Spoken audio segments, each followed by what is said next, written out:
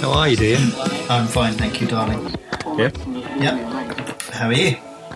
Not bad. Quite warm, but otherwise okay. Are you up in the rafters?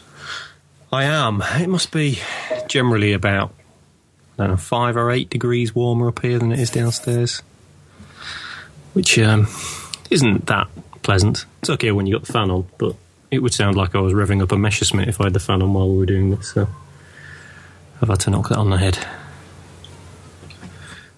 And how's life? Life's all right, although I had a minor trauma today. I sneezed, and I sneezed so hard I chipped a tooth. What?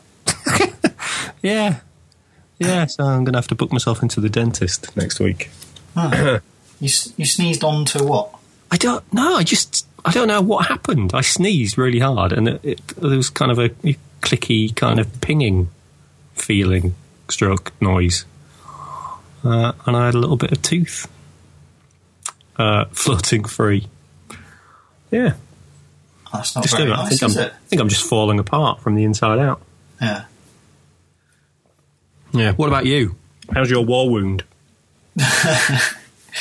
Fine, yeah. No, it was only a graze. It looked worse than it was. It looked quite spectacular. Yeah. If you want to see what we're talking about, go to Elemondo Instagram. Yeah, how did you do it? I was just a bit of worktop that I'd leant against a wall. I just then knocked it over, but it fell at an exact arc that the sharp edge of the cut side of it just raked my leg as it went down.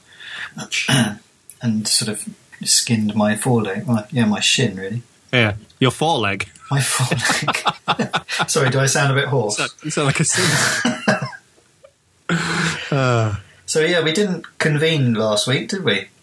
We didn't. It was Steph's birthday, so Steph and I were out and about, kind of towards the latter half of last week, and I think you were kind of pretty busy the front half of the week. So we've had a week off. And did you have a nice birthday celebration? Did. We had a really nice time. Was it a surprise? It wasn't. Okay. It's hard to surprise Steph because I have to find out when she's free in between all things. So we had a night out in London and stayed at a posh hotel in Leicester Square and did some touristy things and had cocktails and a nice dinner and then a lovely breakfast and a wander around London before it got too busy on the Saturday. So well, that's the best time to be in central London, isn't it? Yeah, it was great. 10 o'clock on a Saturday morning. Yeah. Perfect. It was fab. So it being Steph's birthday, I dragged her to a comic shop so I could have a browse. So as promised, a couple of weeks ago when we were talking about The Watchmen, I went and bought myself Zenith. Right. Phase 1. I haven't opened it yet. And it's signed by Steve Yowell as well. Right. So that was nice. I went to Gosh Comics. Have you been to Gosh Comics in Soho? No, I haven't. It was, we've both talked about the fact that we like comics, but neither of us are aficionados. So it was overwhelming. And also gutting, because while I was in there, they were clearing this table that had loads of comics on it.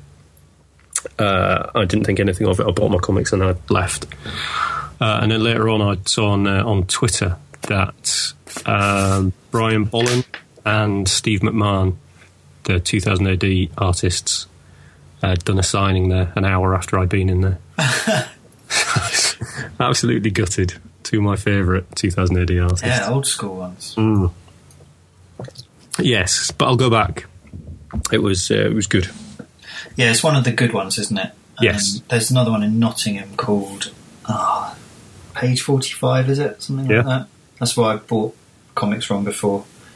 And I think, I don't know if you can do that with Gosh, but you can like sign up to a monthly deal and they'll send you out their comic of the month. Oh, okay, that's a good idea. That they recommend. And then also, if you email them with comics you've read, they'll send back a list, a shopping bag list. That's good, comics. Like a real human Apple Genius type thing. Exactly. Yeah, what Apple Music tries to do. Yeah. But fails miserably. Actually, the Apple Music, when I used the trial, was pretty good, but it's just the rest of it that was just absolutely rubbish. It's ruined my music collection. Has it? I still use it. I haven't really noticed any difference. Right. But I predominantly just use the Apple Music service part of it now. But it's great. Listen to lots of new stuff. The recommendation bit of it is far superior to Spotify. Yeah. But Spotify, they're catching up. They've got like a weekly playlist now, which comes up with some interesting things. But yeah, it doesn't beat Apple. But I just don't want them to mess my music around. So yes, yeah. So what have I been up to? What have you been up to? Well, no, that was me. Apart from injuring myself, I've been quietening down a little bit. I've finished this kind of, I don't know, whatever it's been. As long as we've been doing this podcast, I think it's been manic. It seems to have been, doesn't it, all this year already? Yeah. I'm now, I've got clients on holiday. I've got clients that have finished projects. A couple of big websites that are slowly finishing. Still got content to come in. Been doing it for 6 months. Yeah. And I've been dealing with annoying printed issues and deliveries this week, which are the worst thing, aren't they, of getting back into being an agency style. I don't have to. I was saying I don't do much print, and the one print job I've done has gone belly up. Oh, yeah, which is annoying, but that's not good. It's being rectified, and something moved on imposition. On plates. Oh, okay, so it was an actual technical print issue. Yes. Yeah, not happy, but there we go. Yeah. Kind of, that dread of something turning up, and I had it. Yeah. Oh dear. And what else have I been doing? I've been building a utility room. So project kitchen that bored the world with. We're not bored, John. We're enthralled. So I've installed a sink yesterday. For the washing of dogs. For the washing of dogs, yeah. And what else have I been doing? I've been playing with some 3D today because I'm now onto the website bit of the branding that I've been doing that sort of involves three-dimensional sound waves. Okay. So I've been rendering little 3D mountain ranges. Yeah, look nice, that. I just did a little silly 360. I was just playing with the animation in. Yeah, it's cool. It's not brilliant, but it's a sweet little thing. Yeah, what else have I been doing? That's it. So I'm just slowly starting to go into quieter mode. Well, it's good that it's not so hectic for you now. Yeah, it's been horrific. So I'm really pleased. And it's funny because I guess as designers, especially working directly with clients who are running businesses and they start projects and they finish they stop them and pause them, and so you see all the sort of the rough end of business. It's I'd say probably 3/4 of the businesses I work with end in, I wouldn't say failure, but they don't work out. They change, or they rebrand, or they stop that particular project and start something else up. And I've got I've had quite a few go quiet over the last few months, and I think they're all doing that. Sort of realigning themselves, as it were. But you can't get precious about all the work that you put into it. It's being paid for, I guess, so they can do what they like with it. I guess so. That's kind of the stuff you do and try not to worry about. And then, all the personal projects we've talked about, those are the ones that we pour the passion into and care a lot about. Yeah. Not to say that I don't care about my clients, but I definitely work to their expectations, as it were, rather than mine. Otherwise, I'd have a nervous breakdown every time I work with someone. Yeah. So I'm looking forward to next phase, which is the printing side of things. So that's the new business. Really excited about that. What have you been doing? Well, I've got a few more bits and pieces in for my brand. So this Northern Boy, which kind of hasn't really existed apart from the odd invoice as a kind of physical thing. So we talked last time about the fact that I designed a logo and stuff, and I've kind of got a few bits and pieces in. So I got a really nice rubber stamp made with bright orange ink, and I got some stickers and some business cards. I got some badges made. Oh, right. So all little bits and pieces to go out with my commissions. Yeah. So it's all kind of coming together. And where did you get your stickers made? I got Moo to do the stickers. Oh, right, okay. Because I thought I'd just sort of see what they were like. And I got them to do my business cards as well. I'm not going to need hundreds of business cards. So I just thought I'd use Moo. So I got some of those tasty little triplex ones. Yeah, it's quite nice. Has it come out all right? Yeah, the print quality is great. I think I should have left a little bit more of a space around the design, but trim on business cards is always iffy. Yeah, I just trusted Moo's template too closely. I've seen. It hasn't cut anything off. It just looks a bit tight. Yeah, no, I've seen that stuff before, and it was wobbly. But the stickers are great. And the print quality on the business cards is really nice, and they feel great. But the badges, I love the badges. Little bright orange badges with skulls on. What, like real, Yeah, little pin badges. Well, they make those? No, they weren't from Moo. Oh. Okay. I just found somewhere online to do them. Oh. Yeah. We made a load of badges once. We bought a badge machine. I remember you saying. I think it was just before I started working with you. You did them for a Christmas card, didn't you? Yeah. That was really cool, that was. I'll have to dig that out. How long did you spend doing those? Quite a long time. Yeah, we hadn't appreciated that the 12 days of Christmas and making 12 badges for over 100 different clients would have took us quite a long time. Yeah. We should have bought them in. Yeah. But we ended up with a badge machine. I wonder what happened to that. Yeah. Someone must be knocking out loads of badges somewhere. I do love a badge. I never wear badges, but I do like them. No, I don't wear them either, but I exactly the same. I like them. I put them on Kitty now. I'll send you a little skull badge. Please do. I will put it on there and take a photo of it. Fantastic. Because I was thinking about orange. You know, your orange colour thing. Yes. Because I remember in medieval when I was doing medieval English degree kind of thing, like the word orange didn't exist until 1500. Do you know, I read about this today. Right. Because someone sent me a link to the etymology. That's the right word, isn't it? Yeah.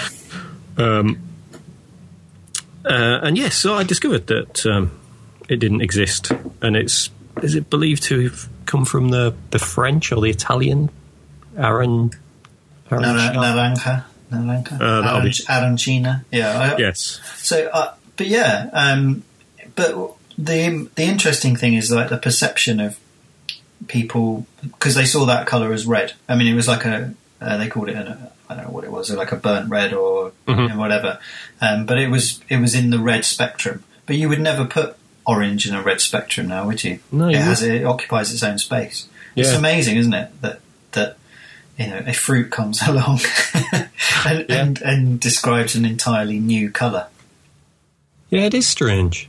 I guess I assume that orange didn't really exist as a ready available pigment. I don't know. You'd have to look into that, wouldn't you? I mean, I guess I probably shouldn't I? The Buddhists had it. You should. Yeah, you should have a whole thing on your new website with the colour orange. Yeah, I did just do a blog post about the colour orange. Oh, right. But there was nothing, I didn't delve into the meanings or anything. I just put loads of nice orange pictures on. Ah. Well, kumquat me. Did you have that written down? No. Oh, so I've always got kumquats stored somewhere. That must be terribly uncomfortable. It can be, but I wear loose pantaloons.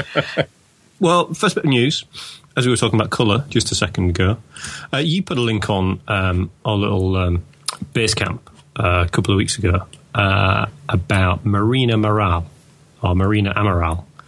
who colorises old photographs. Yeah, I was going to put her back on today, so I'm glad you brought her up. Well, I'm stealing it because I've seen something else as well that kind of links in with it. I've seen a lot of this kind of colorised historical photographs before. She's exceptionally good at it, isn't she? Yeah, fabulous. Really beautiful sort of subtleties. It is strange how whenever you see these colorised photographs, historical photographs, there's something about them that's recognisably coloured. I don't know if it's... Obviously, there's an awful lot of guesswork that goes into recreating the colour, but there's a look about them, isn't there? Like an old kind of Technicolor film or something. Yeah, I wonder if it's the noise in there, where the colour ever had that level of noise in it. Yeah, maybe. Black and white does it. We instantly detect. But you're certainly right. It doesn't look natural, does it?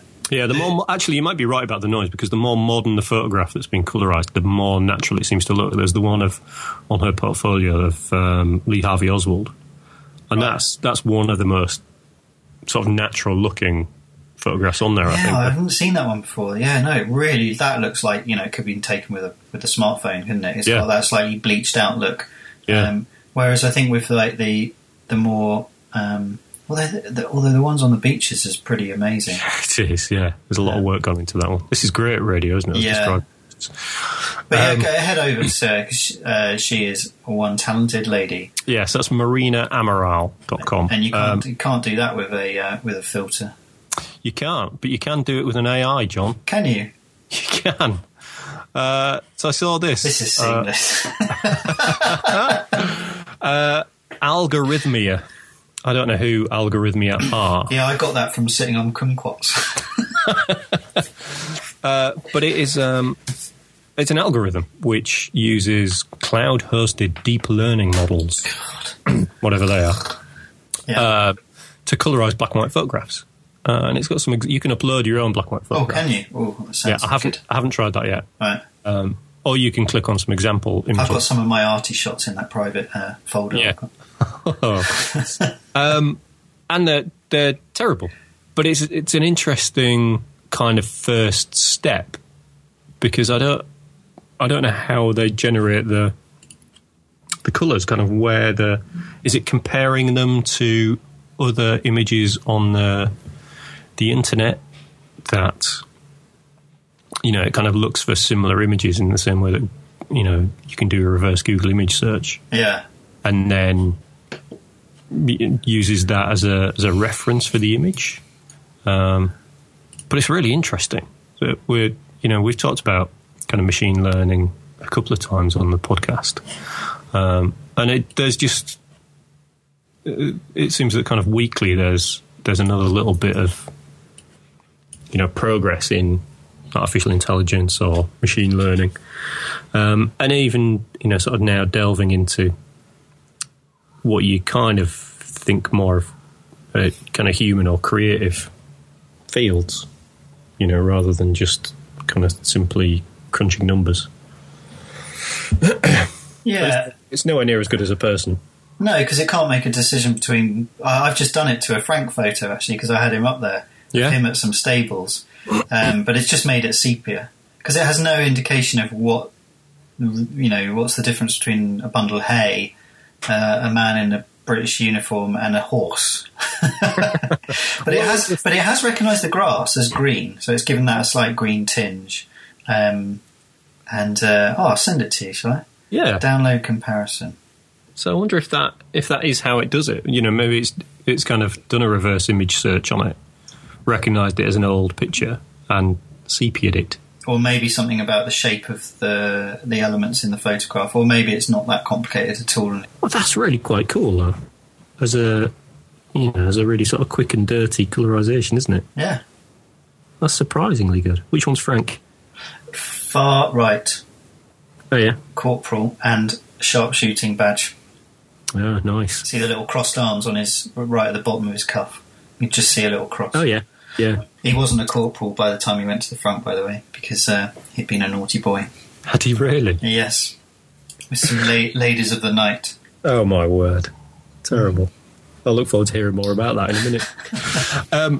So Elon Musk has announced part 2 of his grand plan. So the first part of his grand plan was to build initially an expensive electric car, high-performance car, which he would then use to fund a less expensive electric car, which he would then use to fund an even less expensive car. So that's kind of done. He's announced his Model 3, which is the affordable one. And he's now in the process of buying his this kind of other partner business, Solar City, which make panels and solar panels and kind of battery systems and stuff to kind of get this scalable, stackable business. But part 2 of his grand plan involves building electric pickup trucks and electric haulage trucks, which will all be fitted with his autopilot software, this kind of AI that he uses for cars to drive themselves. He's talked recently about he wants it to be able to... at the moment, he thinks it's good enough for you to be on the west coast of America and effectively call your car if it was on the east coast in New York, and it would be able to drive itself to you. But what he wants to do to push that even further, apart from rolling out this autopilot to trucks and pickups and things, and buses as well, so to take his technology into kind of all aspects of transport, he wants to allow your car to work for you when you're not using it. So people only use their cars for 5 to 10% of the day, and because they can drive themselves anywhere, he wants you to be able to call up someone else's car if they're not using it, and it'll come and pick you up, and then you'll be able to use their car. So while you're paying for your car in installments or whatever, you can allow it to be rented out, kind of like an Uber type thing, like an Uber carpool,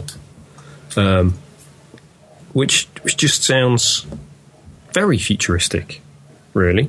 It's kind of, it all makes, incredible logical sense, but I don't know how it works if, you have someone who likes to eat smelly food in your car, and you get it back and it stinks of takeaway food or something. But I think it's quite an innovative approach to transport. Yeah, I mean, there's one thing in the way of its success, and that's human nature. And I think Corvaisier came across this. I hope it happens, but I can't see it ever happening. Well, I don't know. I mean, you wouldn't have thought a few years ago that you could have self-driving cars by now. But we haven't got them. I'm in denial about this. In America, in some states, you can use his autopilot. That worked out well. No, I mean, I think in some parts of San Francisco there are self-driving cars, but they're literally on a track, aren't they? The whole thing is a concept, and much like Amazon's drone thing. I mean, I'm ready to be. I'm prepared to be made wrong, but I can't see this happening in the next even 30 years. So he thinks 10 years, right? But I mean, it's taken nearly 10 years to get people to accept mobile phones, or smartphones as they are now the overwhelming majority. But in 2006, it was very rare to see a very expensive computer being carried around by somebody. True. So that's 10 years. Cars, I mean, people keep cars for... It's like televisions, isn't it? It's like Apple coming in and trying to...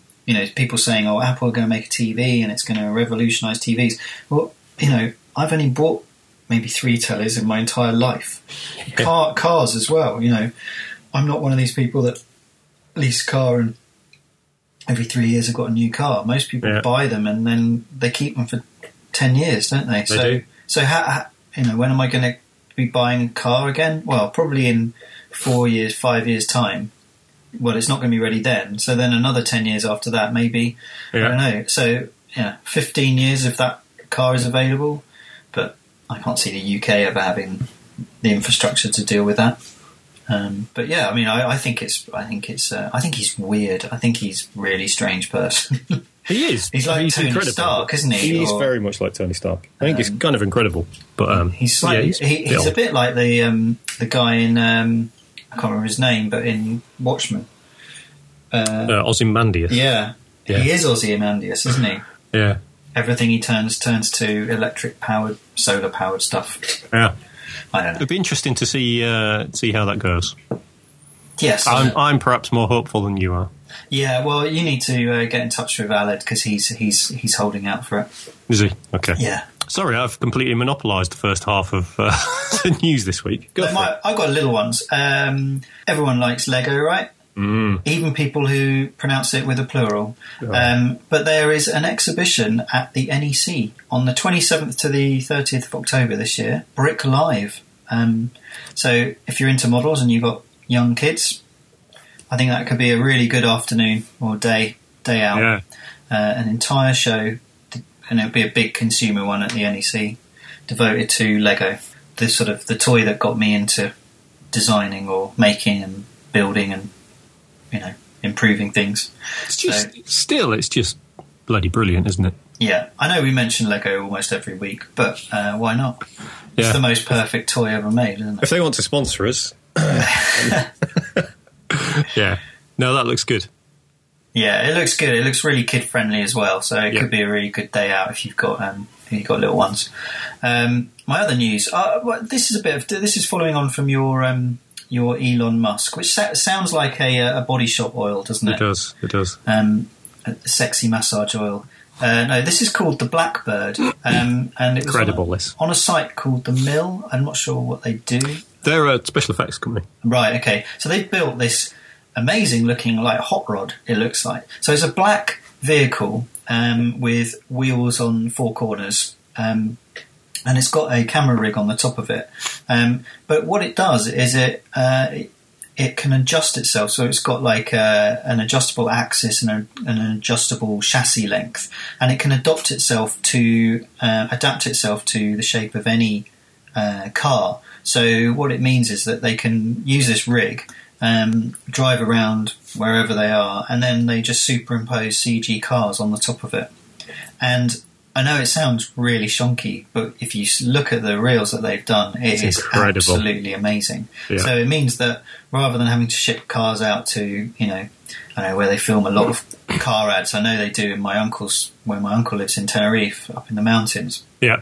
Film a lot of Seat and VW stuff up there. Well, rather than ship that thing out, they've just, you've got your rig and you can put you could film 5, 6, 7 different ads of different models, just using this one rig. It's absolutely fantastic, and I think that is the sort of the epitome of where technology is at the moment. Of old school mechanics and modern technology sort of perfectly blended together. They're not trying to reinvent anything. They've just produced a lovely, amazing product. I mean, it's not a product as it is an invention, I'd say. Yeah, it's incredible. Like you say, the show reels are just mesmerising. I think it's quite interesting. One of the reasons they said they built it, one of the additional reasons they said they built it was because quite often it's reshoots that kind of screw up schedules and add so much to the cost because a detail will get changed on the car. Right. And then they'll have to go back and reshoot the advert. Whereas on this, because it's virtual, you just kind of reskin it. Yeah. Using the same modelling techniques and everything. And it cuts all those costs out. It's really a remarkable, whoever had the idea to do that, I mean, it's an absolute cracker. That's brilliant. So if you want to buy one of those, or you want to buy an Elon Musk mobile, you could use your new MasterCard. Because we're back to branding again. I think, if I remember off the top of my head, it's Pentagram, is it, have done this? Yes, Michael Beirut. Is it? They've rebranded MasterCard, which is an iconic logo, isn't it? And we are seeing the continuation of this design style, really. It's very recognisable from Co-op and other ones we've been discussing that Rob will fill in for me. But it's I think it works in places, and other places it really doesn't work. But if you look at the old MasterCard logo, it's an absolute shocker, wasn't it? The old one. Well, the old one, the one from 90, it's got like a little timeline on this link on Design Week. And between sort of 68 and 79, the essence of the logo itself was exactly as the new one is, wasn't it? 2 overlapping circles with kind of the overlap, the sort of Venn diagrammy bit being orange. And it's only, after that they kind of had that layered lines interweaving bit. They've reduced the cost of the print, haven't they? Yeah. We've talked about opinions of logos and stuff before. I think online and on the card it looks beautiful. But I have to say on the billboards and other advertising stuff, it looks terrible. You can't recognise it at all. It's really, really lost. It is, isn't it? I hadn't actually scrolled down and looked at that stuff before. Yeah, it's not strong. But on the black packaging, bags and things like that, it looks fabulous. Yeah. I think the typeface is weak. I think it's too soft. You'd imagine that'll date very quickly, that typeface. But then they've always, if you look, all their stuff's dated, isn't it? It's really, but they have gone back to like you pointed out, the 1979 version of the typeface is very similar, isn't it? Yeah. Yeah, except it's all lowercase now. But yeah, we are seeing this continuing trend of major brands going back in time and coming back with what I can only call is a flat version of the design. It's got no texture, no 3 dimensions to it at all. It's just very, very, It's that yearning for nostalgia again, John. In times of trouble, this is hark it. back to simpler times. Yeah, no, it is. It's an obsession with it in times of trouble. The human race has always done it. I was thinking about it today when I was swimming. As Dracula is a similar, can be interpreted as the fear of the East coming to haunt London or the British. Yeah. And before the First World War, there were lots of novels written that were sort of simulated German invasions. War of the Worlds is another one of those kind of fear of the unknown. And I'm wondering if we're now going to see, I mean, we're not seeing it in flat logos. That doesn't really make any sense, but definitely dipping into the past gives you that sort of, I don't know what you'd call it, like a blanket, a safety, what do you call it? What do people call it? A security blanket, isn't it? Yes, that's it. I wonder what outpourings of cultural output we will see with this raised anxiety, or if they already exist. I didn't get beyond that because I was I think we should definitely explore that, because it's kind of the flip side to nostalgia is anxiety creating things in culture. Well, one last thing on that MasterCard thing is Daniel Gray pointed it out last week on Twitter, how small in comparison to the logo, the TM, the trademark, and the R for the registered trademark are on that logo, and how pointless they are. Oh, I can't even see it. Exactly. I didn't even see it. I thought it was something on my screen. Yeah. It's got a TM on it, isn't it? Yeah. So what is the point? That's rubbish. Yeah. You don't have to put them on either. Exactly. Absolutely. I think everyone knows that it's protected. Yeah. Yeah, no, anyway. He's right. Yeah, I just thought Go Daniel Gray. Exactly. Right. What was I going to say? Oh, there was a thing a couple of weeks ago, but it's pretty boring, but actually that's what I enjoyed about it. It was a really boring... I am quite hard-hitting on Design Week, but I do think that they just regurgitate utter build sometimes. And they've tried to make a story out of new fonts on the Kindle. Yeah. And it's called "Will New Kindle Fonts Change Our Relationship with the E-Reader?" No. Sure, because the typography on it's rubbish. So, but it then speaks to Jason Smith of Fontsmith and Eric Spiekerman, him of Font Shop or whatever, Font, and asks them what they think. But they just kind of say, well, it doesn't really work, because it's an ebook. Both of them say that. They both say that the fonts are nice, but that doesn't actually change the way they're used on a Kindle, does it? I mean, Speakerman points out the fact that he got 4 hyphens in the first paragraph or something? It's just badly sort of set type on a Kindle. Yeah, often you've got spaces between words. Have you got a Kindle? No, I haven't. But you do become used to it. But yeah, you get spaces in the middle of words where it hasn't broken properly. But you just start skipping it. I don't read novels to have a good type experience. Do you not? No. Call yourself a designer. I know, it's terrible, isn't it? But no, I don't. And so I just think this is, I think if people are reading, I think that's a good thing. So, and I would, they're far better than they were. They're better than reading on a screen generally. And it will be solved, I guess, in time. But yeah. A lot of the publishers are to blame for it because they're just using automated software to churn the books out. They're not set. Yes. Yeah. But yeah, it's just a nothing story. So I don't even know why I picked it up. But I just thought it was funny because it just doesn't say anything about anything. It just says that Amazon's got a new typeface. Whoopie-doo. Well done. Yeah. Well done, Amazon. Cynical.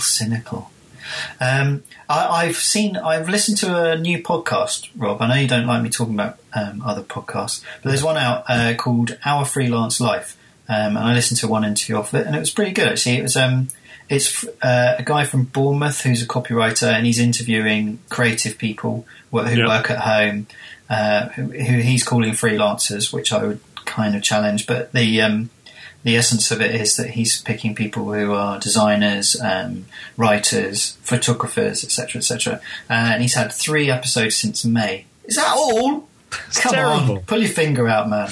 No, it's called. It's not even output, that is it? It's probably quality. It's actually quality. He's got really good sound and stuff like that, but we don't care about that. No, he's had 3 interviews, and I'm trying to find out what his name is. His name is Leif Kendall, and he's running a company called Kendall Copywriting Limited. So yeah, go and check it out. It's ourfreelancelife.com. I'm sure it's on iTunes and stuff. He hasn't put that onto the website, but you can listen to it through the website, which is how I did it. I will do that. I've kind of been searching. A lot of design creative podcasts are American, and I've got nothing against our American friends. But a lot of it isn't kind of particularly relevant. So I'll look forward to having a listen to that. Yeah. Should we talk about Frank? Yeah. Yeah. Do you want to ask me a question? I don't know what I'm expected to. What did you talk about when you were in the war, Grandad? Well, I think you should just explain who Frank Crawshaw is, John.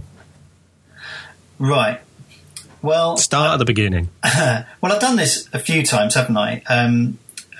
But basically, Frank Crawshaw was my great uncle, and he was a Brixton lad. He was 21 when he was killed on the 11th of February 1915, which was the closing of the or sort of the end period of the BEF, the British Expeditionary Force, as a proper professional army. It had suffered, I think, something like 80% casualties in the first 6 months of the war, of the First World War. But he was a Brixton lad, and the story is, and I've told this before, but I know, so I'll skip over it. But he was a brother of my great grandmother. But he was never spoken about in the family. I'm certain my mother never knew about him until a load of letters were found in the cliched loft in a tin, which we'd hoped was a Queen Mary tin, which she gave to the troops at Christmas in 1914. But I haven't found out what tin it was in. But anyway, he found all these letters. It turned out it was from a brother that they weren't really aware of, and so my great uncle Jeff transcribed them and sent them to, I think he either sent them to me or to my grandfather, and then I subsequently lost a bundle of photos that I had on a train. I left a bag on a train, so the project kind of faltered. And what I wanted to do was to go through the letters and find out information about it. And that was about 15, 20 years ago. And I, as ever, I hadn't done anything about it. And it was getting near to the 100-year anniversary. And I'd been over to Belgium a couple of times, and my uncle had found his grave. And so I'd been over there twice and went over there. And in fact, I proposed to my wife over there. Oh, did you? Yes. So we went and saw him. And then we were staying in Bruges, which isn't very far away. And popped the question. So he's very tied to me. I don't know why it is. And anyway, we started doing some research into him, and then it just became a massive obsession. And I wrote some articles on his letters, but then I decided that I was going to do this ridiculous project, which was write one article a day live from August 1914 through to his death, write one every day. And the rules were that I was only allowed to research the post on the day. So many... I didn't know that. Yeah, so many posts were posted at midnight or slightly after. Yeah. I just had a baby in the June, so I had a 3-month-old baby. So there's a brilliant photo. I will post this one of me writing with a little papoose on the front. And so every evening I did that, and then I ended it on the last day. I drove out to Belgium, unfortunately with horrific flu, but drove out there, went to his grave, went to the Menin Gate, paid my respects, and came home again. And I haven't done anything since, because I just haven't had time. So it's a frozen project, but that was the main body of it, and I did it every day for 6 months, and it nearly killed me. But it was absolutely brilliant. I loved it. I enjoyed writing it. I loved researching it. I loved doing the little designs of the maps. Yeah. I used WordPress because it was just ready to go. I used a template that I didn't do any changes to, so it's not a design project, but in sense of visual design project. But it was definitely a design project in terms of how I was going to lay out the articles and how I was going to write, stylistically and connect things. And I always had in mind to have it as a permanent educational tool for kids or for whoever is interested eventually, and then perhaps maybe to self-publish it as a little booklet in the future. But it was mainly just to have it on as an online resource with all the photographs, and I haven't done that yet. And the other thing is I made a little film when I was out there. I walked around the last battlefield that he was on, and did a little, just sort of narrative of what he was up to. So that was going to be another little film. Well, I didn't know you'd done that. Yeah, and then another one was the other thing was I want to walk from the edge of Paris where the British and the French retreated to in September 1914. Sort of the extent of their retreat, which was literally only just outside the suburbs of Paris. And then their advance north. I'd really like to do that walk, get a train to Paris, and then a little train out, and then do a few days walk up into the Aisne. I think that would be the Aisne. Is it? I never know how it's pronounced. Aisne. Yeah, I think that's right. I think that would be a lovely stroll in the countryside. Yeah, it would. Yeah.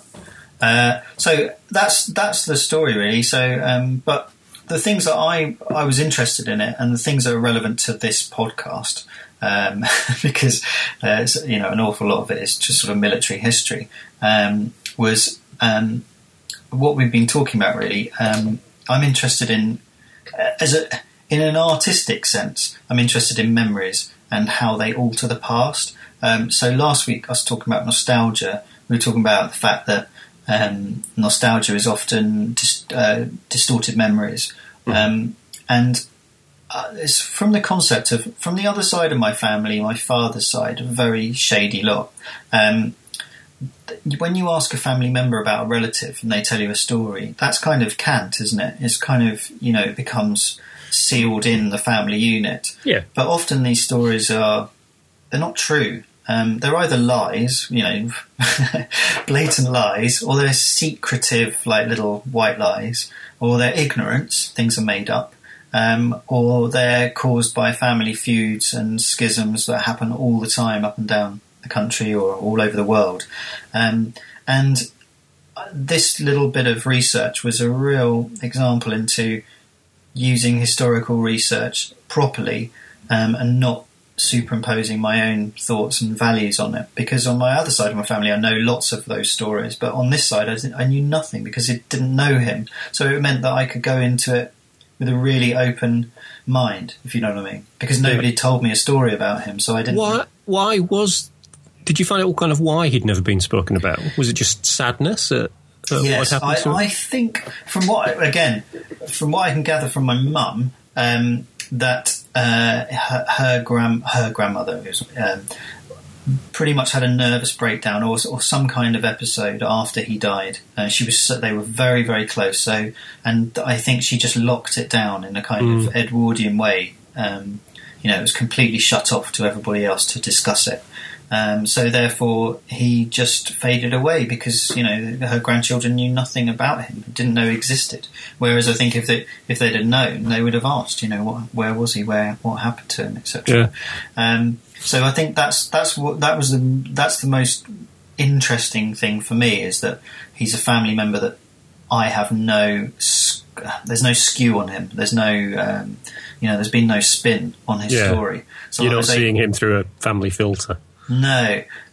So I was able to, strip him right back and look at him as just a lad. He was just a London, South London lad that was making his way in the world. Girlfriends and getting drunk, and he joined the army because he probably had pretty horrible prospects in London, or limited prospects anyway. Ended up on a battlefield. But I think, even if he hadn't joined up, he would have ended up there anyway. So yes, eventually. But that's not, it's that war and the grimness that people go on about the First World War is not my thing. It's a time as well that was on the edge, and it's the biggest social change, I think, across the board for the British that we've ever had. That period between 1914 and 1919, we were a changed society forever. Yeah. Some of it for good, with votes for women eventually. Some of it pretty bad in terms of loss of life and all that kind of horrible things that went on. But so my interest is that, and then doing the research and having to be vigorous in a day was very, very hard, but really exhilarating. I couldn't make any leaps of faith, but I could write and say, I think this happened, but it's probably not true. Yeah. And what was exciting was I actually came across quite a few historical things that hadn't been. They'd been glossed over and they hadn't been realised. One of the first big stories that I came to was a chap called Thomas Highgate. He was the first British soldier executed for desertion, and he basically tossed all his clothes away, dressed as himself as a civilian, and hid in a barn, trying to get away. And he was discovered by a gamekeeper. And the gamekeeper happened to be an English visiting gamekeeper on this French estate, and he was an ex-soldier, so he was immediately apprehended. He had no representation, called no witnesses, and he was executed. But the thing was that he was tried 25 miles away from where he was shot, and in all of the reports that I've read, he was tried and taken out and executed immediately. And that's obviously not possible to do 25 miles away. And I haven't actually followed this up with research. So I'd really like to get into the nitty-gritty, because he's quite an important point in history. He was the first one to be shot, and he was one of the men pardoned in 2006. Yeah. There were 307, I think, something like that. But Frank's brigade were the witnesses to him being shot. So he was literally taken out in front of 3 battalions and shot. And the Dorsets and the other people in his division had to provide the firing party. So it could have been that Frank, being a sharpshooter, was assigned to the firing party. Yeah. But I thought that was a really poignant story, and quite sad. It's strange, isn't it? That's such a tiny part of the history of the war, but that in itself is just such a massive story. It is a massive, each of these have had books written about them. Yeah. It's only, I only picked up stories that were on the path, and if you go on the site, you can see I actually plotted the march every day. It's amazing how much you managed to do every day. I didn't realise you'd done it quite as rigorously like that, limiting yourself to researching day by day. Yeah, well, some are really short because I was absolutely knackered or out or whatever. But other ones, no, I just had to pick I drew the path and then I picked a subject. Yeah. It was really difficult when there was a letter involved because he wrote letters back to his sister, and that's what it's all based on. But I'd say probably 90% of all of the posts didn't have a letter. But when it had the letter, I would then study the etymology and things he was discussing culturally. That's one of the things that really interested me about it. Is you kind of delve into the language he uses, and these kind of sort of colloquialisms that have disappeared, and there were certain things that you kind of had no idea what he was talking about. They were so sort of distant, weren't you? Yeah, there were phrases, and he was using phrases also. He used phrases, I was reading one last night, I'm trying to remember what it was. He was using phrases that didn't enter the vernacular for another 20 years. I'm trying to think what that one was. I'll find out and I'll put it in we'll put it in the notes if we write some show. But yeah, he had things like there was one for the booze. The booze one was probably my favourite one I wrote because I love a bit of booze. But this one was his nickname's Biddy, and Red Biddy was a drink that was an absolute scourge of the British working classes at that time, and I didn't even know what it was. No. But it was actually referred to in Lucky Jim by Kingsley Amis, the great boozing. Lucky Jim, and he mentions Red Biddy, and what Red Biddy was wine, like wine from a pub, and then they would add some alcohol to it, but the alcohol was methylated spirits. Wow. And you could buy this stuff in a pub, and it was literally making people go insane, a bit like absinthe. So in 1936 it got, I think it was 1936. Yeah, they that's when they started adding that blue stuff or the purpley stuff to meths. Yeah, because before meths was just a clear liquid that you could you could drink it if you could get tonic water that was strong enough. Yeah. I think fever tree. What we'd have with our meths. Which is and then that sort of led me on the path to the problem that they have today in London hospitals is that tramps and street drinkers, as they were referred to in the report, stealing alcoholic sanitizers from hospitals because they're worth a tenner, and you can get very high on them or very drunk. Your research didn't go that far, did it? I didn't try any. No. Yeah. We did drink ethanol at school when we made it. In the chemistry lessons. Yeah. But yeah, is that in potions class? Yeah. But I think the word comes from Lisbon wine, which was like a port wine, but the really cheap, nasty stuff that they then just, again, added some kind of alcohol to. And so you'd call it Red Lizzie or Red Biddy. Yeah. But yeah, that was fascinating. Obviously alcohol before the First World War was a lot stronger. And we're now getting back to the levels of alcohol in beer that were pre First World War. So I think I did one on that as well. I can't remember. So things like that were just really interesting. And I did sweets as well because again, the working classes from 1870, 1880, factory produced sweets hit Britain in 1910. I think it was Woolworths started up and bought Pick and Mix. And that was just an enormous success, unbelievable success, because you could take sweets, you could take them anywhere, they wouldn't go off, they gave you a kick of energy, and people loved them.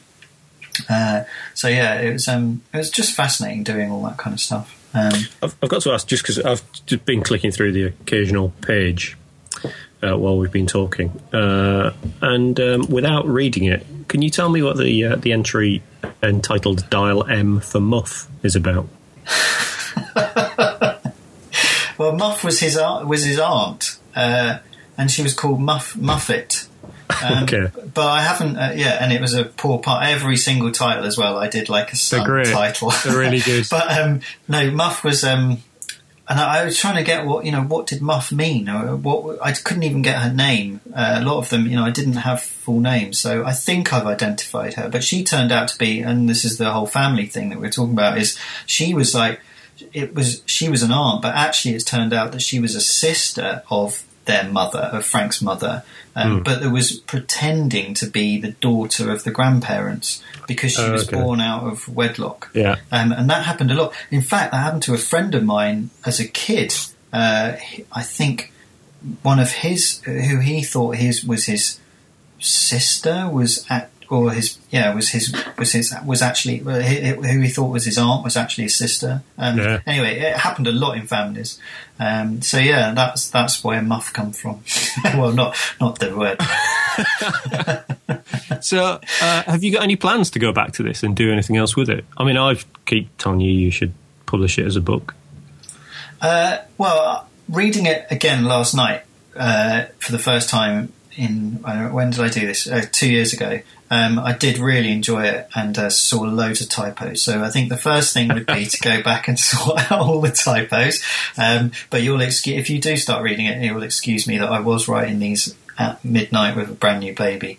That would be the first thing. The second thing is to get it into a linear form, so it's not like a blog, so that you read from the first post forwards. The blog isn't ideal for reading it back, and to make it more friendly, so I would redesign it and export all the information.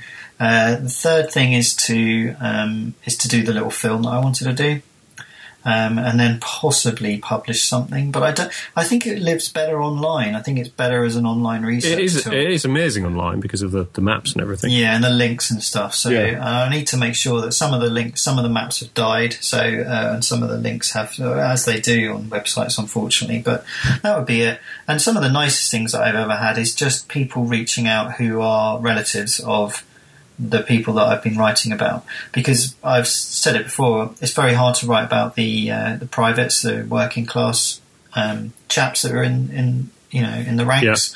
I'm more interested in them than I am the officers, but they weren't written about, and there was no written real records about them. I found a few stories, but mainly it's about the officers because they were recorded, in the gazettes and all sorts of newspapers, etc., etc.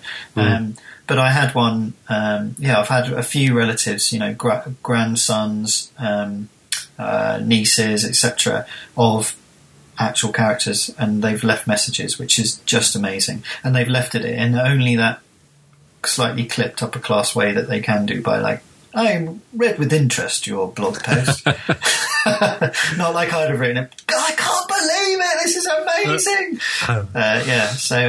But it's been, it was brilliant. It was brilliant fun. It's absolutely wonderful to read. You should be so proud of it. It's an incredible thing.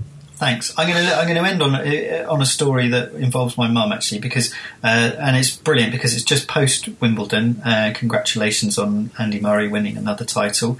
But in 1914, the Wimbledon Championship men's final was won by Norman Brooks from Australia, and he beat Otto Freudsheim, who was the German tennis champion. I mean, and he sounds like a bad German, doesn't he? He won 6-2, 6-1, 5-7, 4-6, 8-6. So that was a thrilling final. Absolutely, yeah. So Freudsheim jumped on a boat and he was going to play a tournament in Pittsburgh in America.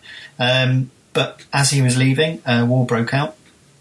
And he returned to Germany, but his steamer was intercepted off Gibraltar by the Royal Navy, and he was taken prisoner on the Rock, and then interned in a German prisoner of war camp. And the Telegraph said that it was in Bray Maidenhead. Now, my mum is a little village outside Windsor, where the Fat Duck is actually, Heston Blumenthal's place. And my mum, at the end of her road of this place called Hollyport Street, was an abandoned POW camp from the First World War. Literally, she lived down the end of a country lane, so literally jump over stile and there was an orchard, and then the ruined buildings were there, so it was like 100 feet from her house, and that's where he was kept. And the name of the local pub was called the Belgian Arms, but back in 1914 it was called the Eagle, and they changed it to the Belgian Arms because every time they marched the POWs past the Eagle, they all saluted. And I've said that's possibly apocryphal, but that's fantastic though. Yeah, it's just a fantastic post. It's true. Yeah. So, if you've got if anybody's got any history things, he was just a working class lad, and you can just find out so much interesting information and just inspirational things from the past. So I urge you to go on to try. I think Ancestry do a trial. Yeah. So you can go on there and you can start, ferreting through paperwork, and if you like that kind of thing, I really, really recommend it. It was brilliant fun. So thank you for indulging me talking about that. No, it's marvellous. So go have a look at that, frankcrawshaw.uk. Yeah. So thank you. What's your website of the week? My website of the week doesn't exist yet.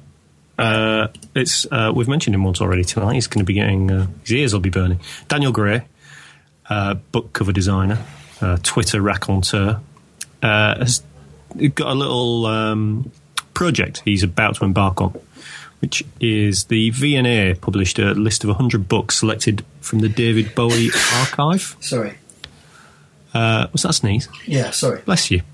And Daniel Gray, a Bowie fan and a book fan, is going to design a cover for every single book on this list of Bowie's favourite books. And he hasn't started yet. He set himself some rules. It's well worth having a look on danielgray.com. Right. on his blog. But I think it's going to be really interesting to see what he comes up with, because his book covers are great. But there's kind of a bigger range of books on there than he usually gets his hands on. So I'm really excited to see what he conjures up. Yeah, but he hasn't started yet. So there you go. Website of the week. It's a website with nothing on it.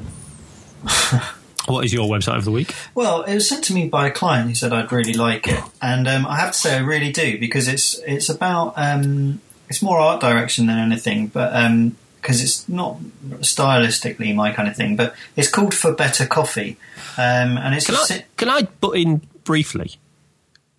Yeah. Only because I've had a look at this and I haven't got a clue what it is.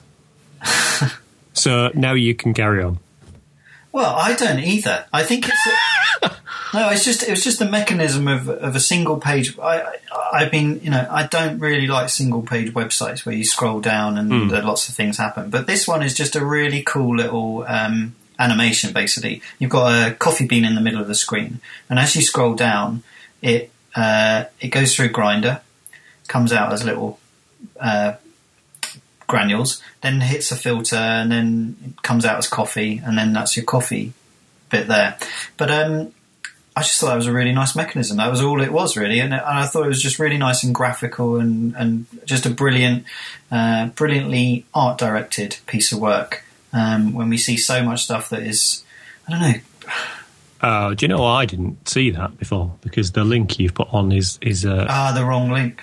Is the wrong link. So now I'm looking at that, and it yes, it makes more sense now. It's lovely. Yeah, it's just really clever and simple and perfectly executed bit beautifully of design. Done. Yeah, beautifully but it was just I just thought it was a lovely bit of art direction without showing off technology for technology's sake. It just uses really nice, simple animation, really flat illustrations, and I like the pattern at the top. And that is all. And it's about coffee, which what's not to like about coffee? absolutely. Yeah, that's good. I like that. Good work. Yeah. And pies. Pies, yes. I have got a very sad-looking pie, which I was worried wasn't going to be defrosted in time to cook. It's from the Queen's Farm Shop in Windsor. Oh, right. Yeah. And it's a beef and Stilton pie. It's very crispy pastry, as you can probably hear. It's a good butcher's there. Yeah, the bacon was out of this world. Is that greenback bacon you got? No, it's a very heavily smoked, streaky. Right. Just excuse me while I dive into this pie. Oh, that's exceptional. That's really so good. The pastry's gorgeous. Short crust pastry. Really big chunks of steak. And then just that kind of sort of sharpness you get from Stilton. Oh, that's good. Oh. Really nice. What's that going to get, Rob? That's getting a 9. Whoa! Yeah. And God save the Queen. God save the Queen, yes. Well done, Liz. And I'm washing it down with a pint of Doom Bar. What about you? What have you got? Have you rustled up another pie yourself? No, I've got a Melton Mowbray hand-crimped pork pie from Aldi. Ooh. Yeah. Went Aldi shopping this week. Yeah. I have to say, I've got it out. It's got amazing jelly. Yeah, it's got about 8 mil of jelly around it. About 8 mil. What am I like? It's a blooming good pie. Yeah. Aldi's food is so good. Like, their meat is great. Is it? Yeah. This is an excellent pork pie. A good snacking pork. It's a big pork pie. Probably 6 inches. Peppery. Just everything you want. A good pork pie. It's got a really good bake on the bottom, so it's like really, dark on the bottom. Yeah. All the pastries cooked through. Get down to Aldi, I'd say. Yeah. I think I've recognised this as. I think it's repackaged in many supermarkets as the same thing, and I think it's called. I think Walkers are the maker. In Melton Mowbray. Yeah. Because it looks very similar to the one that's for sale in Waitrose and Tesco. Yeah. But hats off to Aldi. They've done a good pie there. Way better than the Sainsbury's lot we've been good on them. noshing. So yeah, I'm going to give that a 7, a positive 7. Good, strong. 9 pie. That's our strongest pie yet, isn't it? Yeah, it's really good. Yeah. I mean, that's just fab. Talking of pies, I found I was looking at that pie thing, and there's a site. I don't know if you've seen this called. I did have a look. Pirate. Yeah, it's good name. Pirate. Yeah, they've done over 500 pie reviews, Rob. Wow. Yeah, that puts us to shame, doesn't it? Absolutely. I feel amateurish now. Yep. If they want any design help. What are you saying, John? I'm not a fan of the typeface, but I am a fan of their reviews. Yes. And so get over there and look at the pie rankings, and you'll see that Walker's pork pie is in the top 10. Oh. With a Pie Minster, number 11 as well.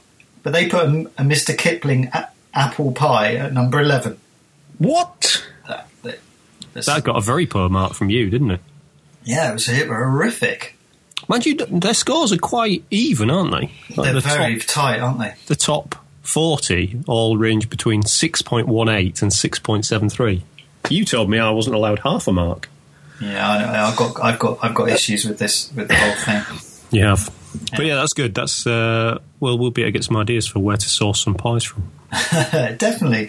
Right. Well, I think we should wrap it up because we've been going for over an hour and 12 minutes. Good God. I apologise for overrunning. No, it was good.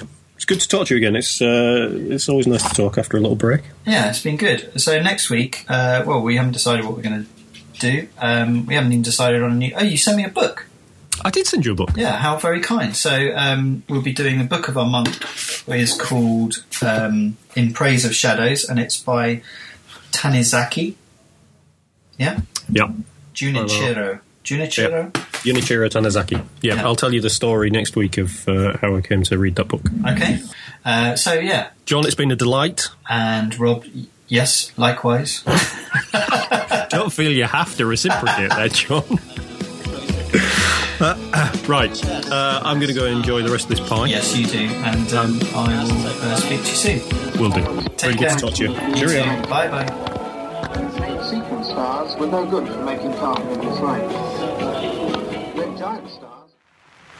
We're here because we're here, because we're here, because we're here. We're here because we're here, because we're here, because we're here. We see far better off, far better off, far better off in us.